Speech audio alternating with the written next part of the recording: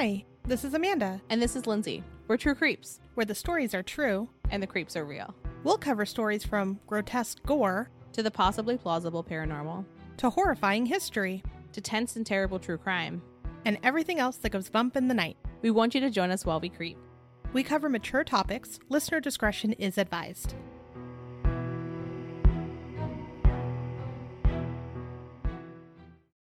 Hello, everyone, and welcome back to another Valo update. So, Lindsay, we have a lot more followers. Yeah, we do. We have a few more, which is very exciting, and how we want to start our 2022. This is the first episode we're recording in this year. Exactly. Yeah. So welcome to all the new people. Thanks for coming back to those that have listened in 2020 and 2021. Because we haven't covered Valo in a while, and because we have so many new listeners, we thought that we'd have a quick introduction on the case and then review the things that have come up in the last couple months that we found interesting. Yeah, there's a ton that has happened. We're going to kind of gloss over some things because a lot of times we talk about a lot of filings. We're not going to talk about that many. There's been many details. And rather than having a 17-hour episode, we picked what we thought was the most pertinent. And what you were really going to need to understand is the case continues. Yeah, and it's going to continue for a while. We don't really have an end in sight completely.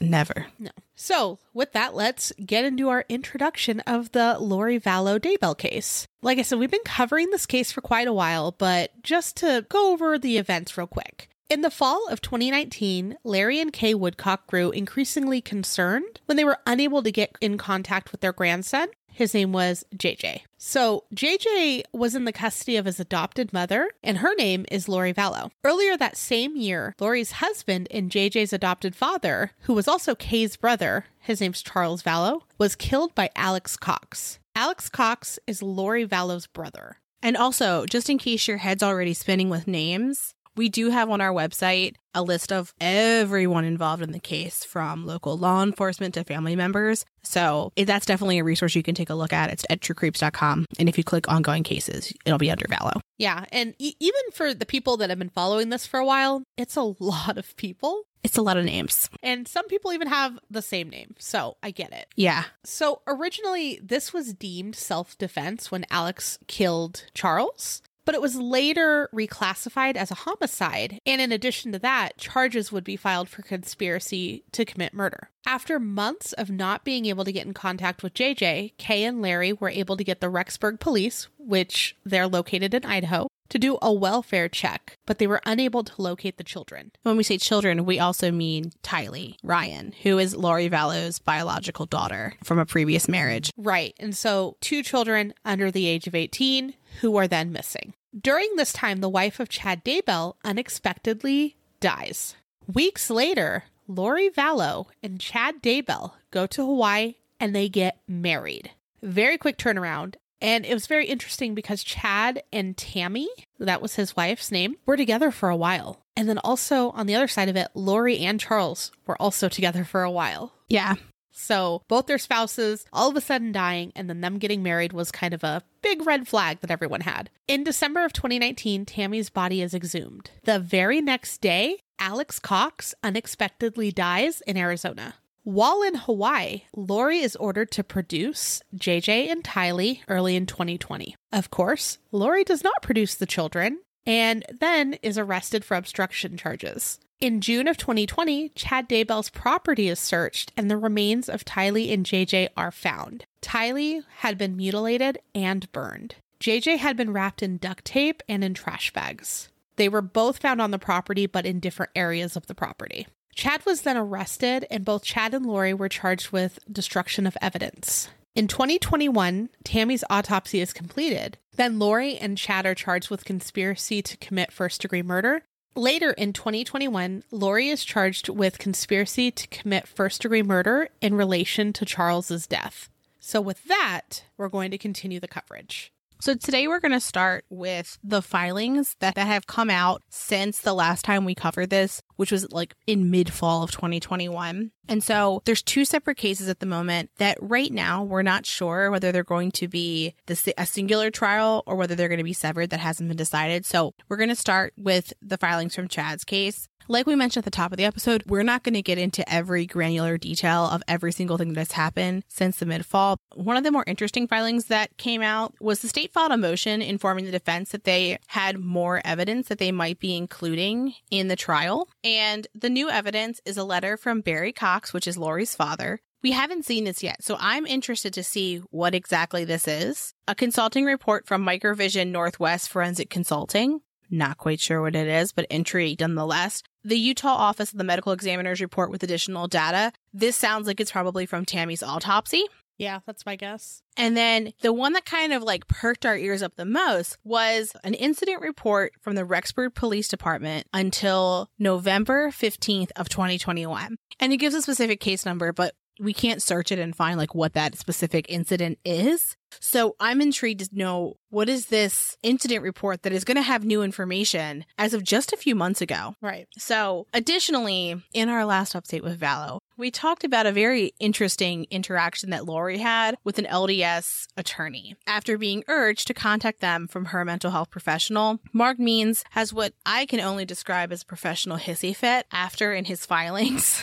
That's generous. It is generous. And you'll find out why it seems like the court agrees with this assessment.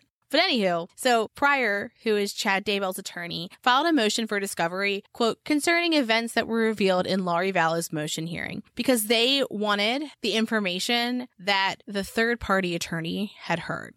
And the state filed a response and objection to Chad's motion and basically saying, we are not responsible to get information that we don't have. And because we didn't have this conversation with Lori, we don't know what she told them. What a silly thing to think you could get. Very strange.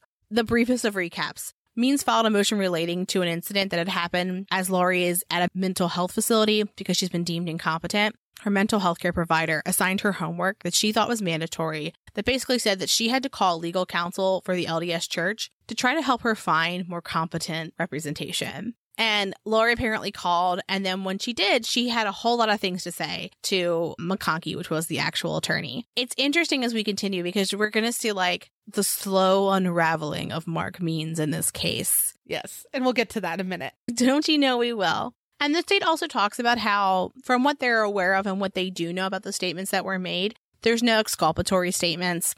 As a reminder, exculpatory statements are evidence that would excuse, justify, or absolve the alleged guilt or fault of the defendant. And this could include a statement. If there were Brady violations in a case, a conviction could be vacated or the prosecutor could face consequences. And a Brady violation is basically where the prosecutor does not supply that exculpatory evidence to the defense. So, and that's kind of like one of the things that Mark Means had argued was happening here. The state just kind of like cut it off at the pass on the Chad side as well, just so it was in the record that like there's no exculpatory evidence here. Additionally, there was a subpoena for Nicole Cleveland. In Means' filings, he refers to Lori's mental health provider only as NC. And so because we've never heard of Nicole Cleveland, I think it's pretty safe to assume that she is her mental health provider. That hearing did occur, but it was sealed. Pryor had also asked for more time to file 12B motions because he had just finished reviewing the grand jury transcript. In Chad's case, which I think this is very interesting, the trial has been set. And when I first read the dates, I was like, I'm sorry, what? Because it's January 9th, but it's January 9th of 2023. Right. So you've got Whole year. Just a touch over, a year. When this is released, it will be less than a year, but it's scheduled from January 9th, 2023 to March 17th of 2023. That's a long time. It's going to be a long trial. Yes, it is.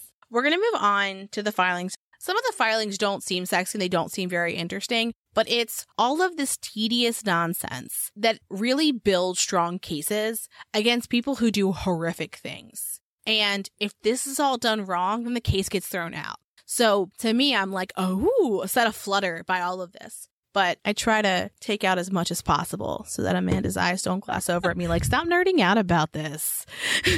She gets very excited when she gets to read about court docs.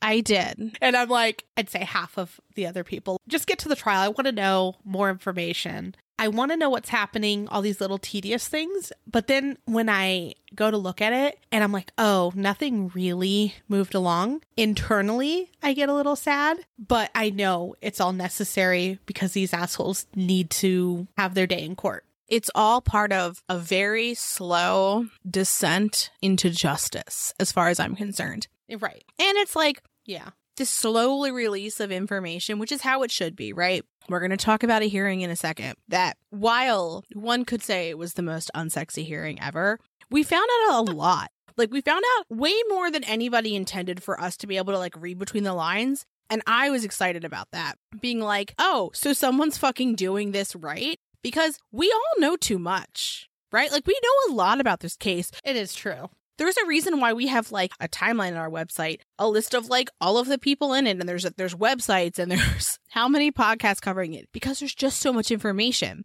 And I feel like that's what sets this apart from a lot of other cases, is that it's existing in a world where there's true crime podcasts and Dateline and 2020 and all the things. But anywho, okay, we're going to move into Lori's case. I'm going to discuss the filings. They're going to be a little bit out of order just to make it make more sense so we can like wrap things up and continue to move on. So Mark Means filed a motion for contempt against Melanie Gibb for not complying with his subpoena. We talked about this, many moons ago, but it was like this 3-page list of ridiculous things for her to provide, like every piece of technology she's owned. Give me everything you've ever thought. Yeah, like all of her like logins for social media, which just like, and we'll explain to you what this means at some point. But sometimes the Illuminati just wants your Facebook login so that they can send mustard seed, a necklace, and some other things from Germany and Nigeria. Anywho, Mark Means also filed a motion for a subpoena for documents as well as a criminal deposition. And this was for Melanie Gibb specifically. And he wanted the deposition to be paid for by the prosecution. Just interesting. The state responded to this as well as Mark's, basically, again, as I described it before, his legal hissy fit about Lori speaking to a third party. And so the state responded to all this at once. And they said that Mark Means' filing doesn't articulate a reason that the disclosures that Lori had made would be a Brady violation, which, I mean, we thoroughly agree, right? And then he says, quote, Means can obtain the statements he's referring to by simply asking his client the statements she made. Oh, it's beautiful. And then, quote, the public manner in which Mr. Means requests this outline material is concerning, as it appears he intends to publicize the statements he believes were made by his client. And underline that and tuck that away. Right. Because we're going to talk about it in a few. So the state also notes that it's worrisome that he objects to the sealing of the matter if Lori had made incriminating statements. Right? Like, that's not in the best interest of his client. The state also points out that Lori's court-appointed death sentence qualified public defender, Jim Archibald, did not join in Means' motion. Interesting. And the state argues that neither the motion to disqualify Lori's mental health professional nor the criminal depositions and out-of-state subpoenas are supported by law or fact. And then, lastly, the state argues that Means should be precluded from filing any other documents without Archibald, co-counsel's signature, because his continued involvement in the case lays the groundwork for an appeal, and that appeal would be for insufficient counsel. And I would say one of the most frustrating parts of this case so far was when Lori was not deemed mentally competent to proceed. And I feel like the internet was abuzz with outrage with that as well. But like, we all took a deep breath and went, whatever it takes to put them away. So if it takes entertaining this to a reasonable extent, sure. Every step of the way, it has been abundantly clear that this court has tried to make an appeal-free case. I'm sure every court does have that intention. When you're looking at it, you're like, they're not fucking around. Right. One of the last subpoenas that we're going to talk about this time is that there's a subpoena for documents from the Church of the Jesus Christ of Latter-day Saints and their stake president, William John Dowling. We're going to call him the LDS Church going forward because it was a mouthful. But they're requesting files, communication, and notes relating to the withdrawal of membership and excommunication of Chad Daybell, as well as meetings of the council relating to the consideration of evidence of apostasy, and then all communications of Chad regarding this and his alleged apostasy. Yeah, and I just want to say, too, I visited Idaho while the kids were missing, and I did a couple interviews with people that attended his family's church. And from some of the stories I said very early on, some of his family members were making it very known that the things that he was doing was against the church, and they had and did not want any part of it.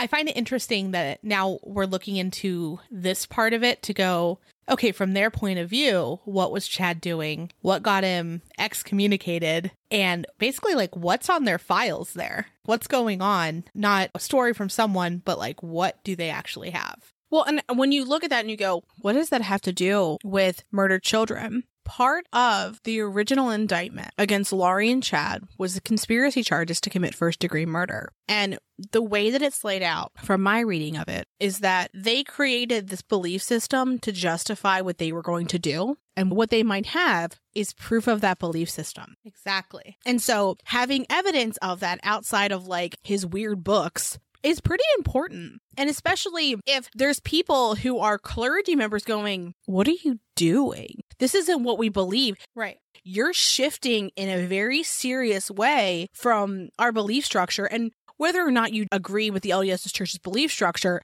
I'm pretty sure that we probably wouldn't still be existing if killing children was part of it, right? So a delineation where they like truly shift, I feel like is important to this. Yeah. And it's important for people to recognize that too, because I have seen a lot of people putting others down for their beliefs because of what Chad and Laurie did. And that's really not fair either. So moving back into the filings, Floyd L. Swanton, the Deputy Attorney General for Idaho, appeared only to ask the court to modify the subpoena in relation to the mental health facility that Means had filed. And he filed a motion to seal the department's brief in support of a motion to quash, which is basically to just throw it out, that subpoena for documents. And the reason why he wanted to seal it is because, understandably so, they're going to be including information about Laurie's mental health, her medical records, and the restorative treatment she has been and will be receiving. And it's not surprisingly that motion was granted. Additionally, the LDS Church's attorney moved to have their subpoena quashed, and they had a few different arguments. The first was that the documents that were requested relating to Chad being kicked out of the church are not relevant.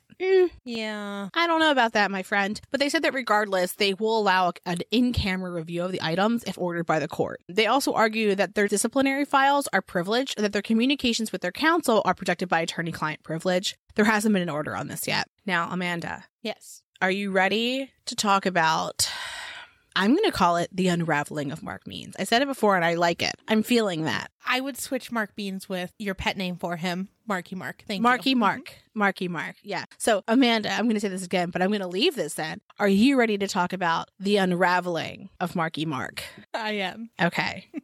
Just backing up for a moment. We get all of the filings that we review directly from the Idaho Judiciary's website. They have cases that are well known, and on that page have every filing that's not sealed. And so when we talk about filings, I have gone through every single filing in these cases. There is a sealed motion where the state moved to disqualify Mark Means based on filings referencing that. I think it was filed in July, but it's not available on there because it's sealed. Right. So from new filings, we learned that on October 8th of 2021, the court interviewed Chad with his attorney, John Pryor, present, to determine whether Means' representation of Chad rose to the level of conflict of interest. And, moving back all the way in the beginning, when Chad was arrested, when they found the remains of JJ and Tylee, Means represented both Laurie and Chad. Right. And a lot of people mention that's problematic at the beginning. Yeah. They're like, strange. And so when we're talking about a conflict, we mean, is there an ethical conflict when we're talking about Means representing Laurie? Because Laurie's interests, if not now, in the future, might be adverse to Chad's. Right? If the attorney has information that they shouldn't otherwise have, it's not really fair. And because, say Chad looked at his attorney, whom he had privilege with, and said, I convinced her to kill her kids. Him knowing that, he could tell Laurie that, and then she could flip.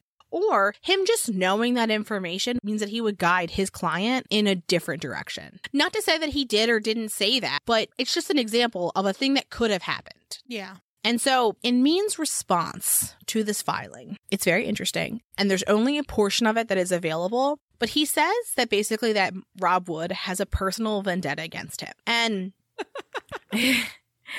the filing references a motion for contempt, but I don't see that available in the publicly available filings. In Means' response, he includes a transcript of a conversation that we've heard of so many times, but haven't actually seen to my knowledge. And that's the conversation between Rob Wood and Summer Shiflett, as well as her attorney. And it's part of the Not Sexy filings. But many moons ago, they moved to have Rob Wood disqualified because they argued that he had basically acted unprofessionally, and we'll get into it more. Yeah, and just as a quick reminder, Summer Shiflett is Lori Vallow's sister. Yes.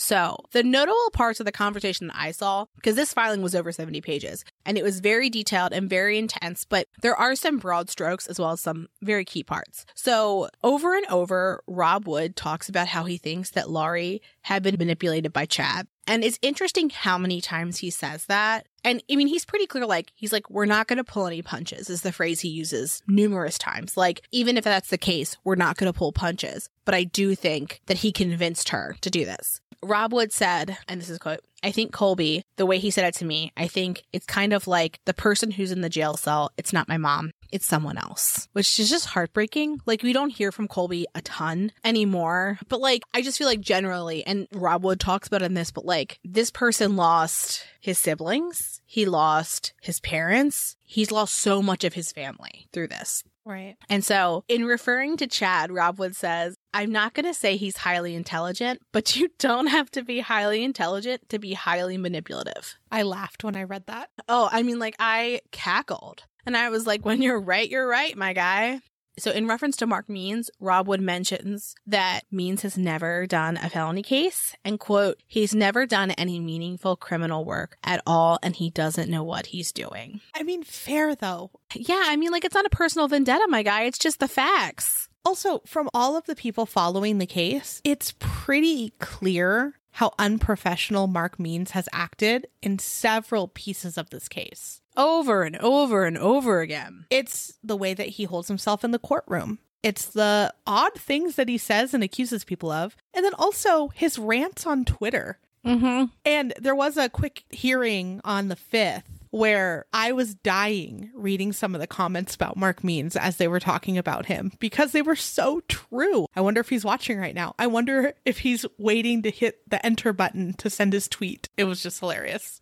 Mm-hmm, I'm sure. So Means' filing also included a report of a forensic analysis of the interview between Wood and Lori's sister, Summer Shiflett. And the report was done by Dr. James Davidson. And so what he concluded was that Wood asserted improper influence over Summer Shiflett, that it didn't seem so much like an interview as it did a meet and greet, which, yeah, reading it, I agree. He's not asking her questions. He's just just so you know, it's very much a vibe check more than anything else. He also says that there are numerous efforts to shape the witness's narrative. So I kind of agree.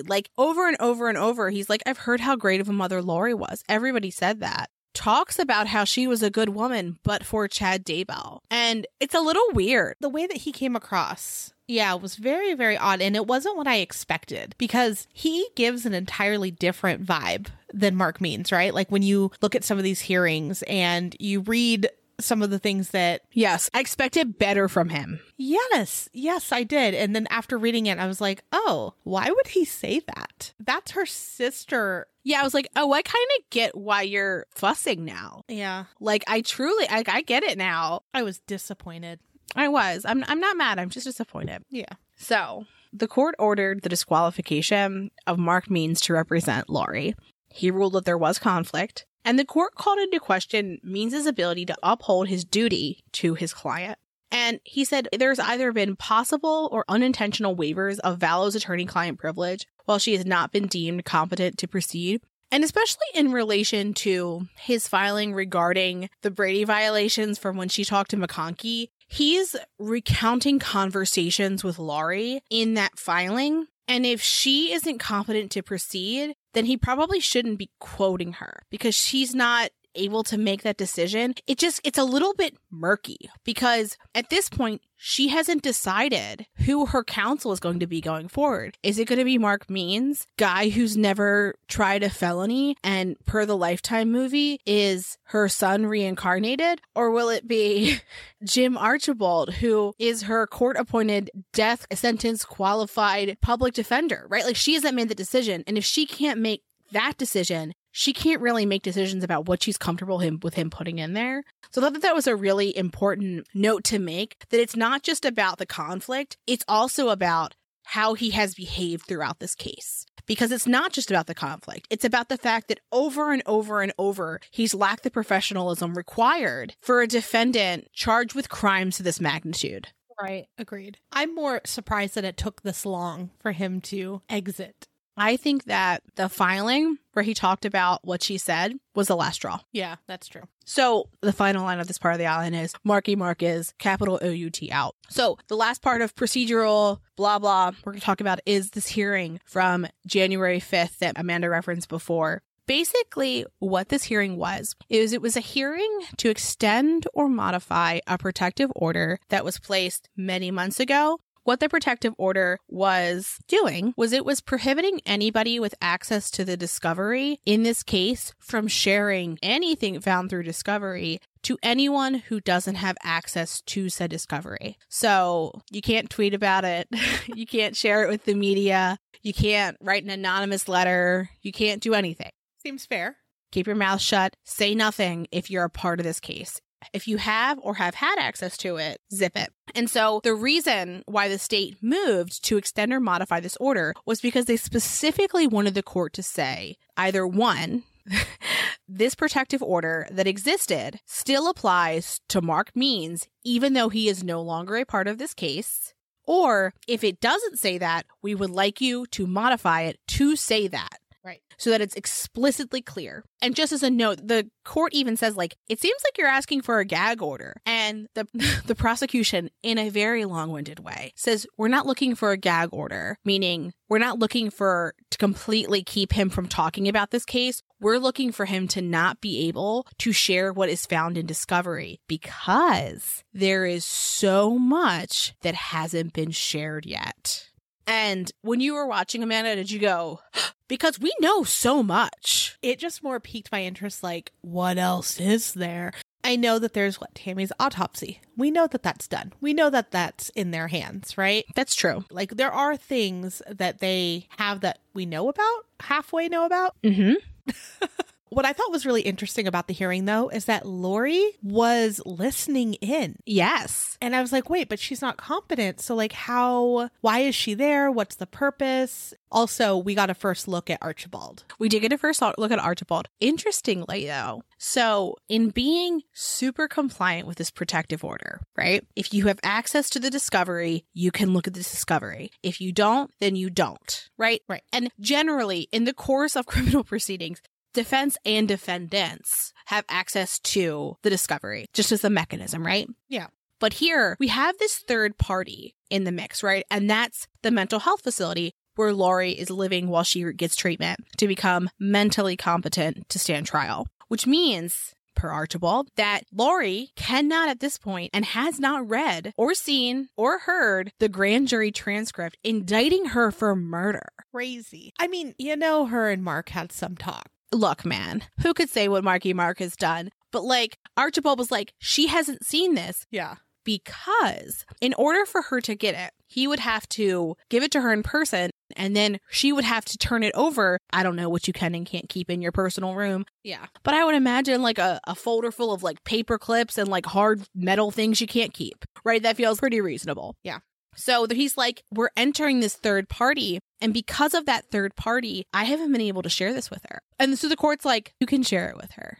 Archibald also completely objects to this extension and or clarification. And I don't know, dare I say it, it was sweet. He was like, but Marky Mark's, I mean, he's not calling him Marky Mark. That's me ad-libbing. But he's like, Marky Mark was not included in the filings. He was not served a copy, and he's not present today. So I do not think it's fair for the court to talk about what he can and cannot do if he's not present. He's like, as attorneys, we have a duty of loyalty and to maintain privilege to our clients. And that's just part of being a lawyer. Yeah. And we owe this duty of confidentiality to past and present clients. And he knows that. I mean, in Archibald, to me, he kind of came out swinging. He was like, there's a lot out there about this case. And he's like, and do you know who's given most of it? Law enforcement, which is effectively the state. So I take offense to the fact that everyone keeps acting like it's the defense that's loose-lipped here when it's not. And me, nerd that I am, was like, oh, like, yeah, it's true, right? Like it is. Like with the exception of some things that we have gotten in Means' filings where he included more than we've ever seen. Yeah. Reviewing it, I appreciate it. But it's also like, It wasn't shared, my guy. Don't share it. But so the court basically states that like this protective order that was filed applies to current and prior counsel. Done and done. And so this, I want to think, is the last we're going to hear of or about Marky Mark.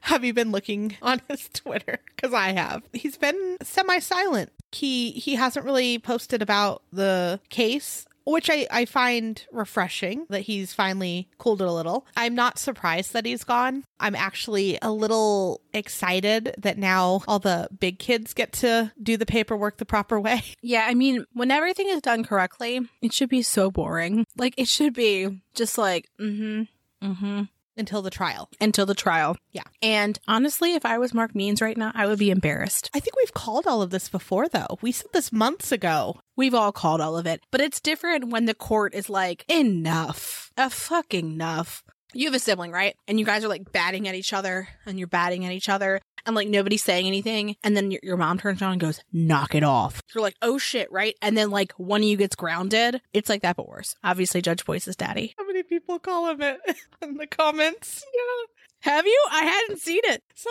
some of the comments surrounding the judges and like the cattiness. My favorite was Lori live from her portal. How dare you? She doesn't have a closet. Her portal was in her closet. I'm sure she's opened a new portal because how else would her and Chad be hanging out? And how would they have their portal talks? So in 2019, there's some text between Alex, Lori, and Zulema. And as a reminder, Zulema is a friend of Chad and Lori's. And then also for a brief time, she did get married to Lori's brother, Alex. So they referred to Tylee as a dark portal on September 2nd of 2019. This poor girl, I can't imagine, obviously her mother, right, saying bad things or thinking bad things about her daughter. But then even outsiders that weren't really like in the family being like, yep, that's a dark one. Like, what the hell? It's a teenager. Well, and also like this 17-year-old girl who is best friends with her mom, looks up to her mom, and has this beautiful relationship with her little brother and takes care of him and people call him her protector and she's this like ray of light. Like she seems like she's just like, you don't often think of kids as good or bad people, and I'm not saying that like kids can be good or bad, right? Like I think that like to a certain extent you're just a kid trying to figure it the fuck out, but like from everything I read and everything I see about her, like the world was a better place for having her in it. And for anyone to see her this way, let alone her mother, but also like, yeah, like you're saying, like strangers, like how the fuck do you know? I'm dropping a lot of F-bombs because I have a lot of feelings today. No, it's infuriating. Like, because all these people played into the nonsense, that's why this girl is dead. Exactly. Right? Like, because everyone was like, yep, you're right. Yep, you're right. Had they been like, you seem a little off. This sounds fucking bananas. Perhaps it wouldn't have happened. I don't know if they could have stopped it, but I feel like they could have at least stood in the way. Alex asks Zulema if she can call a tornado for a single person. Do you know about any single person tornadoes? Have you heard of a single person tornado? I've heard of a Sharknado. Maybe it's in the same ballpark. It's just, again, it baffles me that these people believed that they could call storms and that they can pray zombies to death. But they clearly didn't believe that because they didn't. Well, they say that the numbers went down after they prayed, but not the people they really wanted to go away. Just the other random zombies throughout the world. Loons. Anyways, so Zulema says to Alex, quote, I think you guys will be led to deal with the dark one when it's time. Fuck her. Creepy. And also, all that I had going through my head when I was reading all the stuff about Zulema is I feel like she comes across as so innocent. And oh no, her husband died and she wouldn't dare be part of something this bad. But then like, there's proof that she was fully in it. Here's my thing. And I just mean this with every fiber of my being. Dearest Zulema Pestañez, fuck you. Fuck you. 2 children are dead. Because of you. Not fully, but yes, you helped. She's complicit. Like, she's complicit and she did not save those babies. Right. And she could have. She could have, yeah. And as far as I'm concerned, not saving them when you know what is going to happen if you don't. When you call someone dark, yeah. Mm-hmm. Well, and what also is surprising to me is she's also a mother. Mm-hmm. You know, like what if Chad would have deemed her son dark? Interesting. All around. So at one point, Alex sends Zulema a picture of a rifle and says he was at the range. And between September 8th and September 17th, the only child mentioned is JJ. No children are mentioned after September 17th. It hurts my heart still thinking about it. Like, I know what happened, and it still hurts my heart to say, like, they're just gone. Yeah. And as a reminder, the last time Tylee is seen is on September 8th. Yeah. On September 21st, Lori tells Zulema to tell people she is with her brother in Queen Creek if they ask about her. And then, quote unquote, especially those who seek my destruction. Fuck off, you lunatic. Zulema then asks who's seeking her destruction, and Lori specifies Serena, Christina, and her family. Interesting. Zulema tells Lori that she thinks that it's best to stay hidden, and that she is, quote, staying quiet as if nothing is happening. This plays into what you just said. Anger gaze intensifies. So there was a review of Alex and Zulema's phones, and this was from December of 2019. So Alex's phone was activated on December 3rd of 2019, and interestingly, it was registered to Chad Daybell. Weird. The next day, Zulema tells Alex that someone named Raphael got a new cell phone number. Raphael. Mm-hmm. You know what I think of? Teenage Mutant Ninja Turtles. Okay, I was hoping that you were going to say that. That's the only Raphael I know. Yeah, that's all I'm thinking of. So from reviewing the texts and the review of the P.O. Box application, they determined that Raphael was Chad Daybell. Hey, he had a better name than Chad Duvall. I can't. I just can't. Alex also had a number for someone named Guy. This is also Chad. Yeah, because his middle name is fucking Guy. His middle name is Guy. So fucking criminal masterminds. Lindsay and I love to call him a criminal mastermind because every time he gets a new name, he's just making it up with his actual name. I feel like somebody else had to do Raphael. Zulema probably. Like, he's, as one might say, he's not very intelligent. I'm just waiting for him to just put like a Y at the end of his name or something. Or it's like an at instead of an A. All right. So then on December 5th of 2019, Alex says to Chad as Guy, hey, it's Ray Romano, but Ray is spelled R-E-H. Why are they dragging him into this? Who picks Ray Romano? Who could know? Why him of all people? Yeah. Starting on December 6th, Chad and Alex text about someone named Lily, and this was code for Lori. Shock! I'm so sorry. Yeah, they're just changing little things. I mean, it sounds pretty much the same. They're not getting it. Yeah, criminal masterminds. Yeah, they're not good at this. So the investigator determined that it seemed as though Lori was texting Alex through Chad's phone. And then on December 9th of 2019, at around 3:30 p.m., Alex asked Zulema if, quote, she ordered the storms that were occurring. And she said that she, quote, ordered the storms when they were having a barbecue. I imagine that she, like, ordered a burger from the grill and then, like, storms on the side. Yeah, that's how you order a storm, right? It's a side dish. It is. So between December 10th and December 11th, Alex and Chad text back and forth about Alex's condition that will eventually lead to his death, which don't like it. Very, very strange, right? This is also when he asks Chad to give him a blessing because he was having a bad attack and he couldn't breathe. Still, I think I've said this many, many times. I don't buy that he just died. Oh, I agree. I don't buy it. Even though the autopsy says things, I don't buy it still. Well, and then also, just as a note, he died on the 12th. So, like, we're right up in there. Yeah. So Alex says, I feel like the poison from the spear in the heart has done some residual damage. As a spear to the heart would. Yeah. So then on December 11th, Melanie, and it's Melanie who is Lori's niece, and Alex exchange texts about her computer that was confiscated by the police.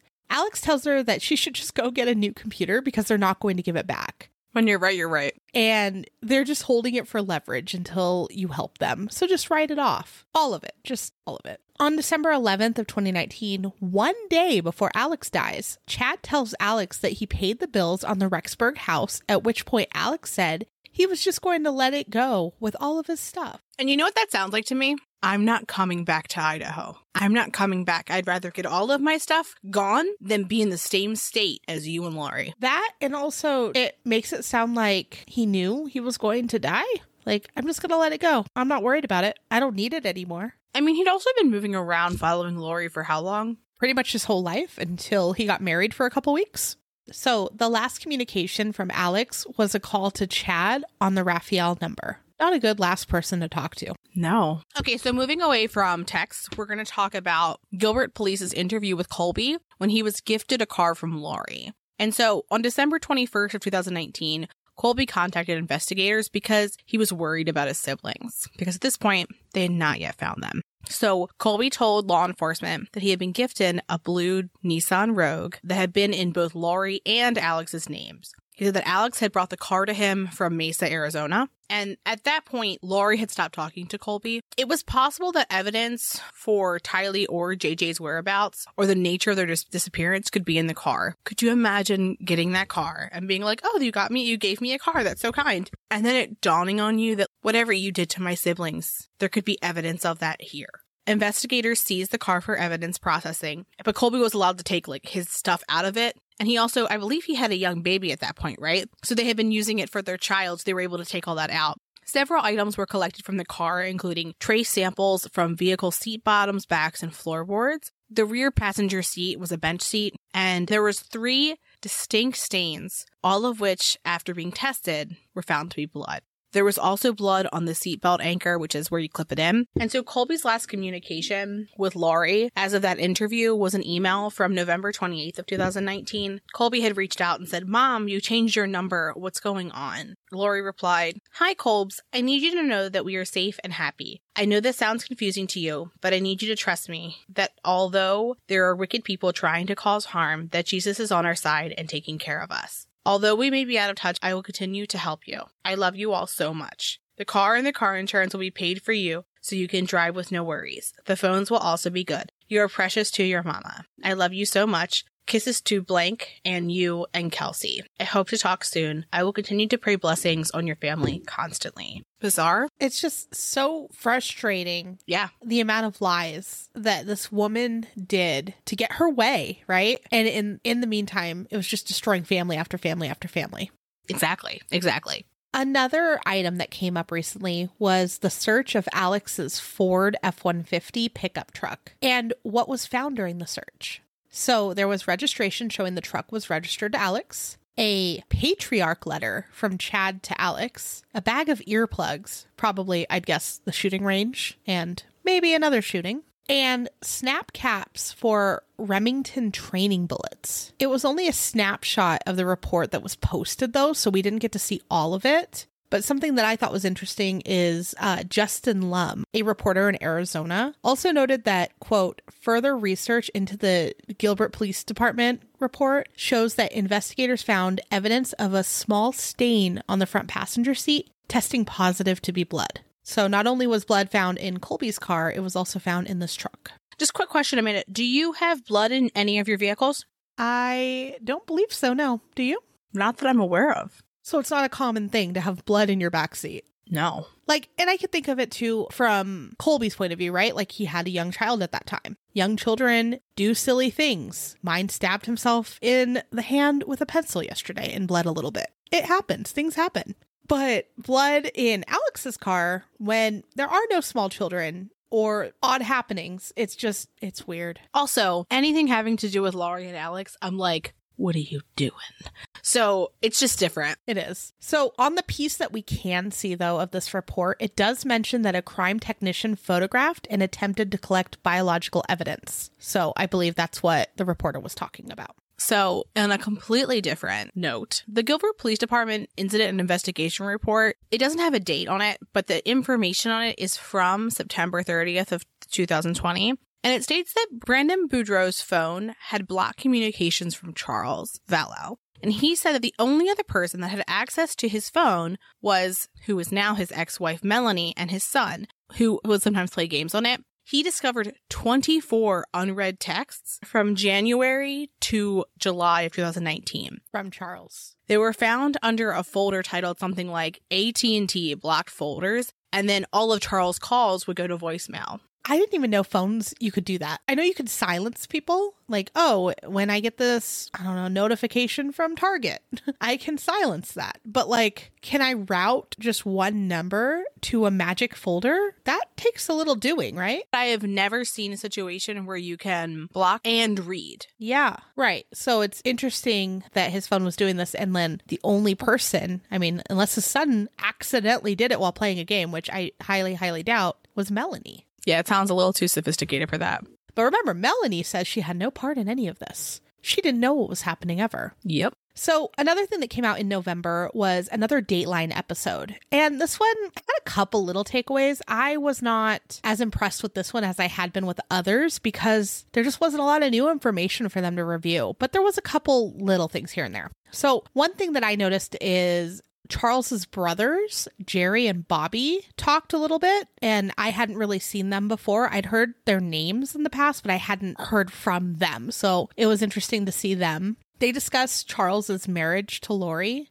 and they knew about Lori's ideas of being supernatural and visiting other planets. Fucking bizarre. They had been worried about their brother after learning about Lori's new beliefs, rightly so. And it hurts my heart for them too, because they're just watching all of this unfold in their family. And, you know, like, he married this person. His family was fine, got married to this person, and then slowly she, like, descended into a supernatural alien. What is this? Well, she's visiting other planets. Yeah, you're right. You're right. It's just sad, this poor family. So this is where I was like, I feel like they're grasping at straws, but they also interviewed former NFL quarterback Scott Mitchell. Fucking weird. And when they introduced him, I was like, oh, wow. Cool, bro. Why are you here?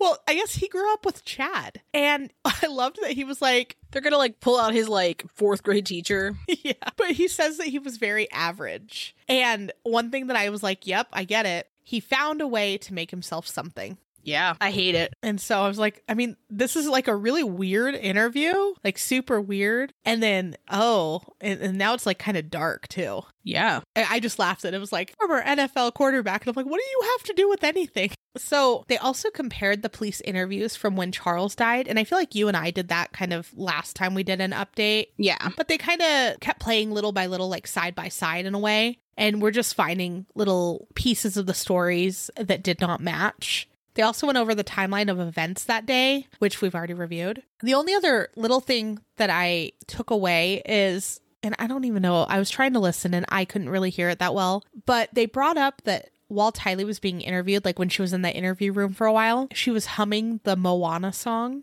And again, I tried to listen. I didn't pick up on it as much. I didn't either. And they were saying it was like the popular song where she says, I wish I could be the perfect daughter.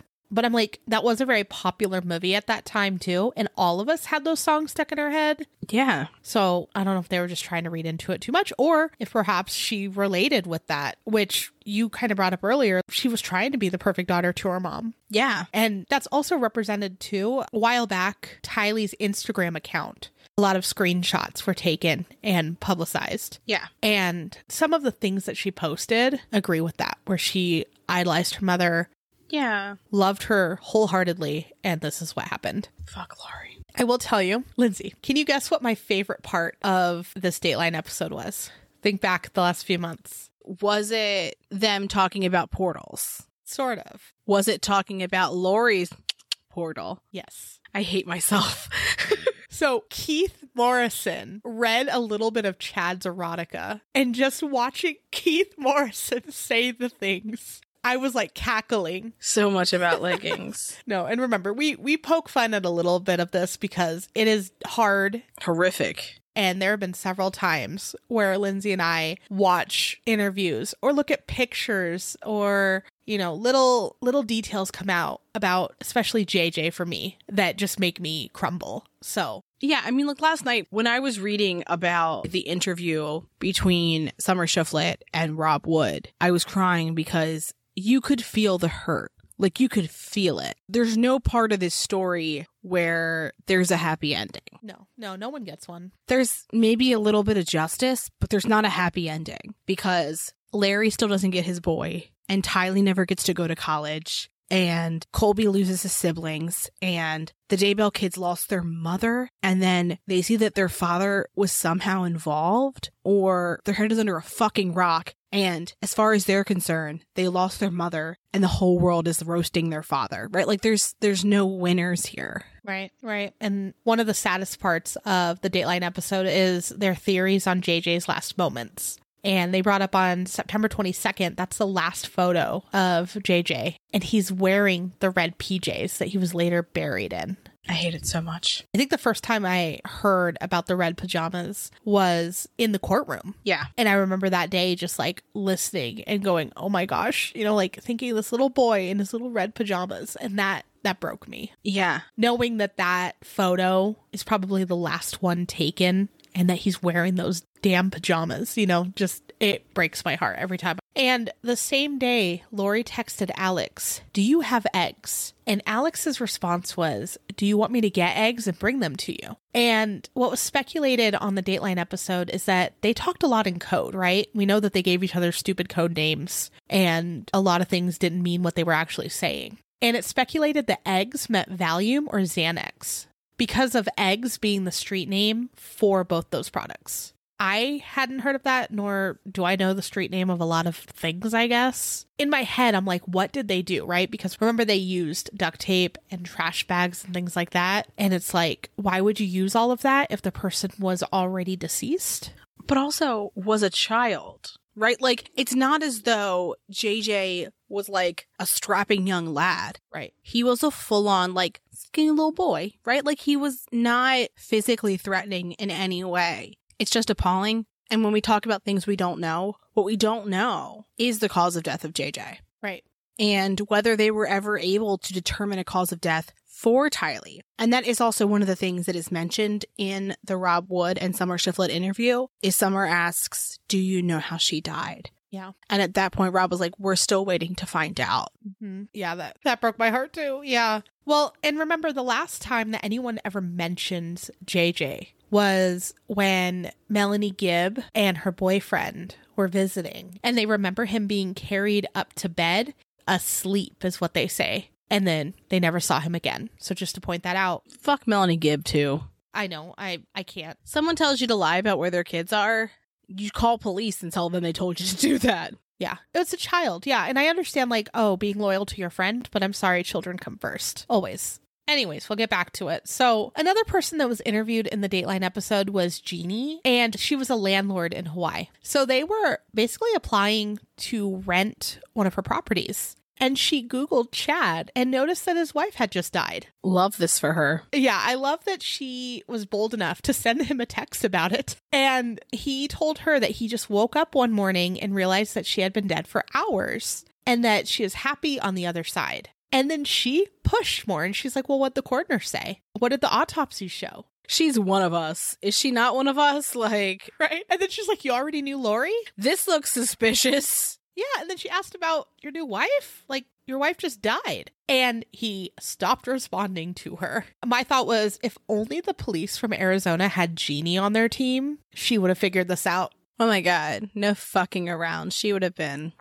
Or Idaho. She would have been like, we're going to find some people. So lastly, another person I found interesting that was in the Dateline episode was Natalie. And Natalie is Ian Pulowski's ex-wife. And Ian Pulowski is now married to Melanie, who is Lori Vallow's niece. Well, she called Brandon, who is Melanie's ex-husband, to let him know that Melanie admitted to Ian that her and Alex plotted his murder. So remember, before she's like, I don't know who would have shot at him. I didn't do it. My uncle wouldn't have done that. Mm-hmm. Well, other people are saying you did. And then we're going to talk about it more, but there's a little more information that came up around that too. Just a little bit, Amanda. Just a little bit. Just a little. Just a touch. So again, if you're new to the Lori Vallow case, it's a lot of information. There is a fabulous reporter named Justin Lum. Love him. And he's out of Arizona. And he made a video blog of the case up until December and published that. And there's a few little takeaways that I wanted to just touch on.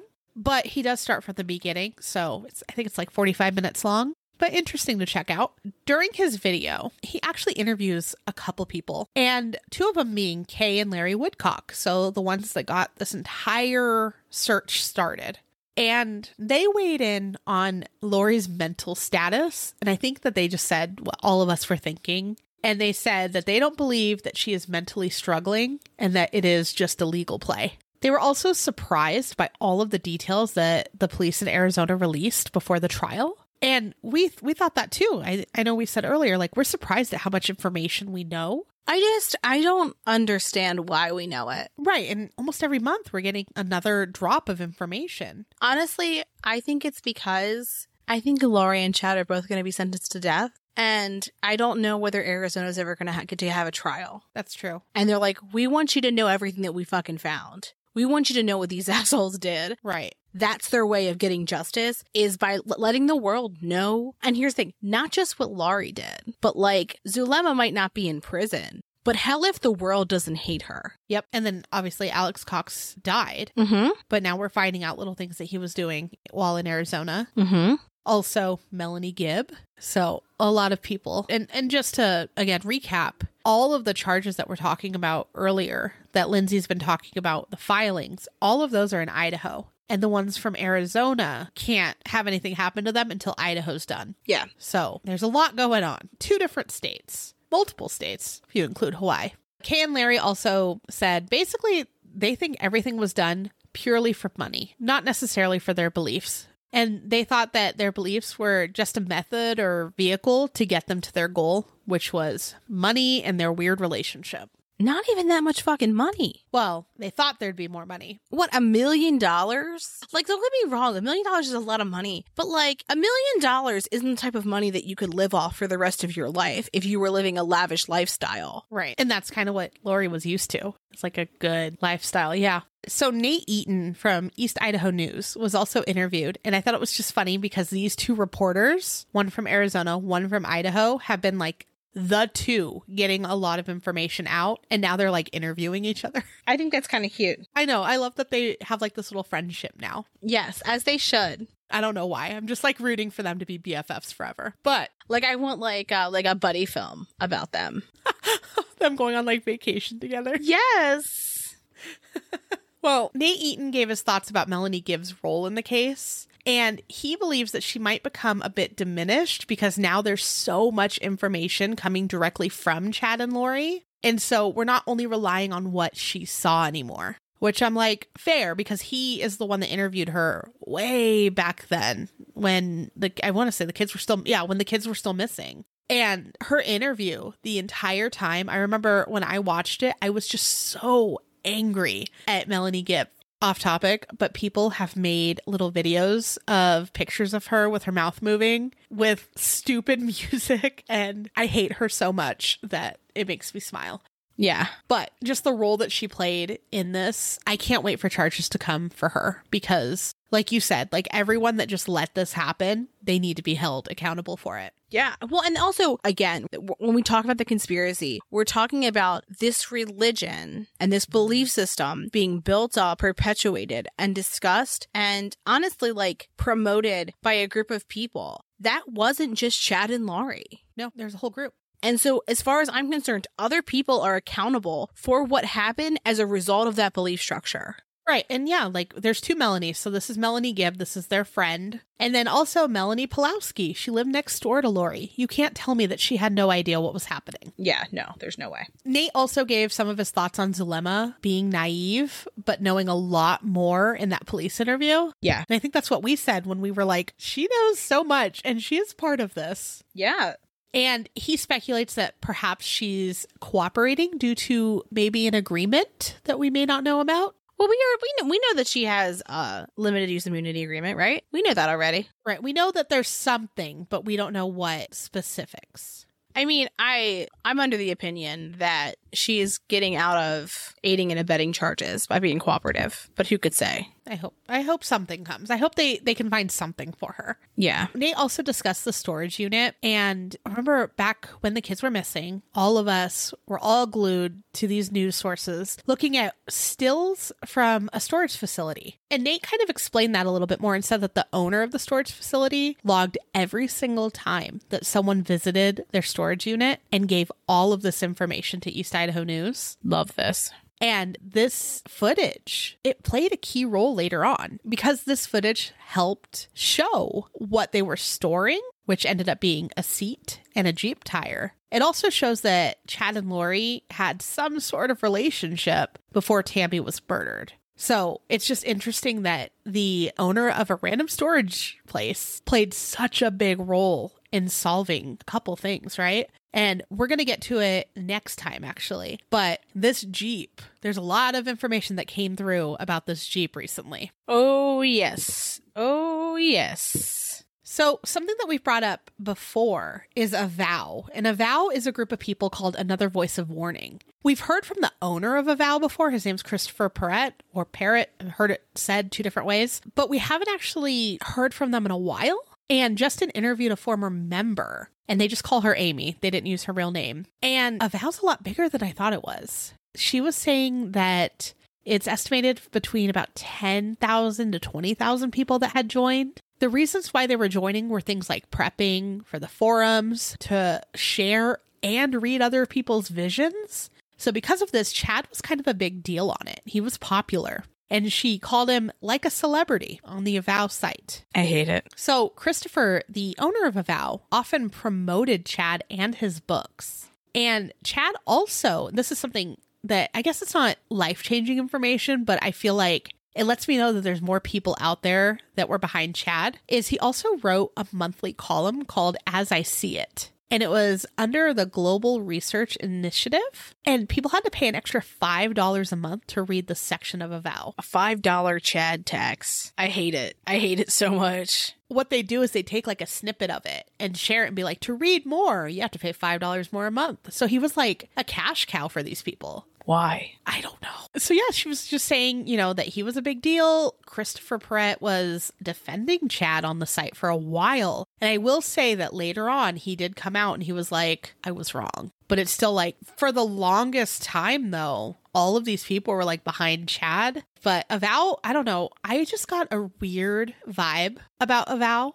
And then when I went to Idaho, I interviewed one woman who was like, they're bad news. And some of their meetings, are weird. And the way that they get people to join are weird. You don't fucking say. Again, that's someone's opinion that lives in Idaho, that's perhaps, like met some of these people. But just from the beginning of it, I just got a weird vibe. I feel like some of those people might have been some of Lori and Chad's followers in a sense. Yeah. And I don't like it. Lastly, Justin Lum interviewed Crime Talk host Scott Reich. And the takeaway that I got from that was a lot of people are saying these cases are together, right? You brought it up at the beginning, Lindsay. And they're like, well, how do they get them separated? Is it possible to separate them? And he gave kind of a quick explanation saying that the judge could sever if there's competing or conflicting defenses. So basically, if one of them accuses the other, right? Or if one of them takes that side, and that's why it was so dangerous then, like you said, that Mark had represented both of them. It's just an interesting thought that everything we're doing right now, it could be separated at the end, and then you're going to have two crazy long trials with a lot of the same information.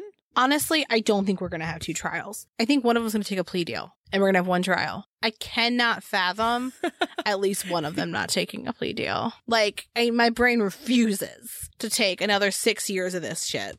Right? Like, I just can't. Can't do it. And I'm not even directly impacted by this. Like, can you imagine being one of these family members and you're like, both of them are guilty. Another year of slow leaks of information, little by little by little. And like, at the very least, Mark Means isn't attached to it anymore. So it's not as dramatic. But like, Arizona's like, y'all want more? And just like throwing papers outside, just giving information out. The border of Arizona, just like a printer's there, just like throwing it. Yeah, y'all want more? And there's just a printer that's continually going. Like, I don't understand. Well, so sorry. It's just, who do you think will flip on who? What's your opinion? Quick opinion. I hope that Lori flips on Chad, but I think it's more likely that Chad will flip on Lori. That's my thought too. Because he is a toe with no bones, made into a man. And at the end of the day, she is a mother whose children are dead. And he is the man who she married, not the father to those children. it's a worse narrative that she, as the mother to those children, has killed her children. I agree. I agree with all of that. Yeah. This has been a lot. And guess what? We've got more. But the other things that we want to discuss shift a little bit from this case to the attempted murder of Brandon Boudreaux and interviews with Melanie and interviews with other parties about her and Brandon's relationships. Generally, our updating format going forward is on weeks when we release our True Crime Digest update. We're going to have our True Crime Digest cases we're beginning to follow, as well as cases we're continuing to follow. And then in a separate episode, released on that same day, we're going to have Vallow case updates. And in that next episode that we do, we're going to talk about the attempted murder of Brandon Boudreaux and what we've learned over the past few months about that, because a lot of materials have come out that we've sifted through, and it's honestly just too much to talk about today. Well, since we have, I know we said at the top of the episode, we have a lot of new people that have been listening and following. And we also have our lovely listeners that have been with us to the beginning. So we thank you all so much. One thing that we're hoping to grow is our reviews. So if you're loving our episodes, if you're loving our podcast, please take a few minutes and go on Apple iTunes, or now Spotify also allows reviews. Yeah, love that. And Facebook also allows reviews. So if you could take a few minutes, go on one of those platforms, leave us a review. It would help us grow. And then also, we would love to send you a thank you in the form of a sticker. Please just take a screenshot, send us an email, a Facebook message, Instagram message, something with the screenshot, and we'd be happy to send you out a sticker as a thank you for taking the time to help us out. Yeah. We appreciate everyone that's already done that too. Thank you. And I hope you're enjoying your stickers. We love seeing where you've placed them. Yeah, tag us if you take pictures of them in that or any of your True Creeps merch. So with that, have a great week, guys. Thanks for creeping with us. Thanks for listening. For more information on our sources, please visit our website, truecreeps.com. If you'd like to follow us on social media, you can follow us on Instagram at TrueCreepsPod, on Facebook at facebook.com/TrueCreepsPod, and on Twitter at TrueCreeps. We'd love for you to keep creeping with us. So if you like this episode, please subscribe, rate, review, and share the show with your fellow creeps.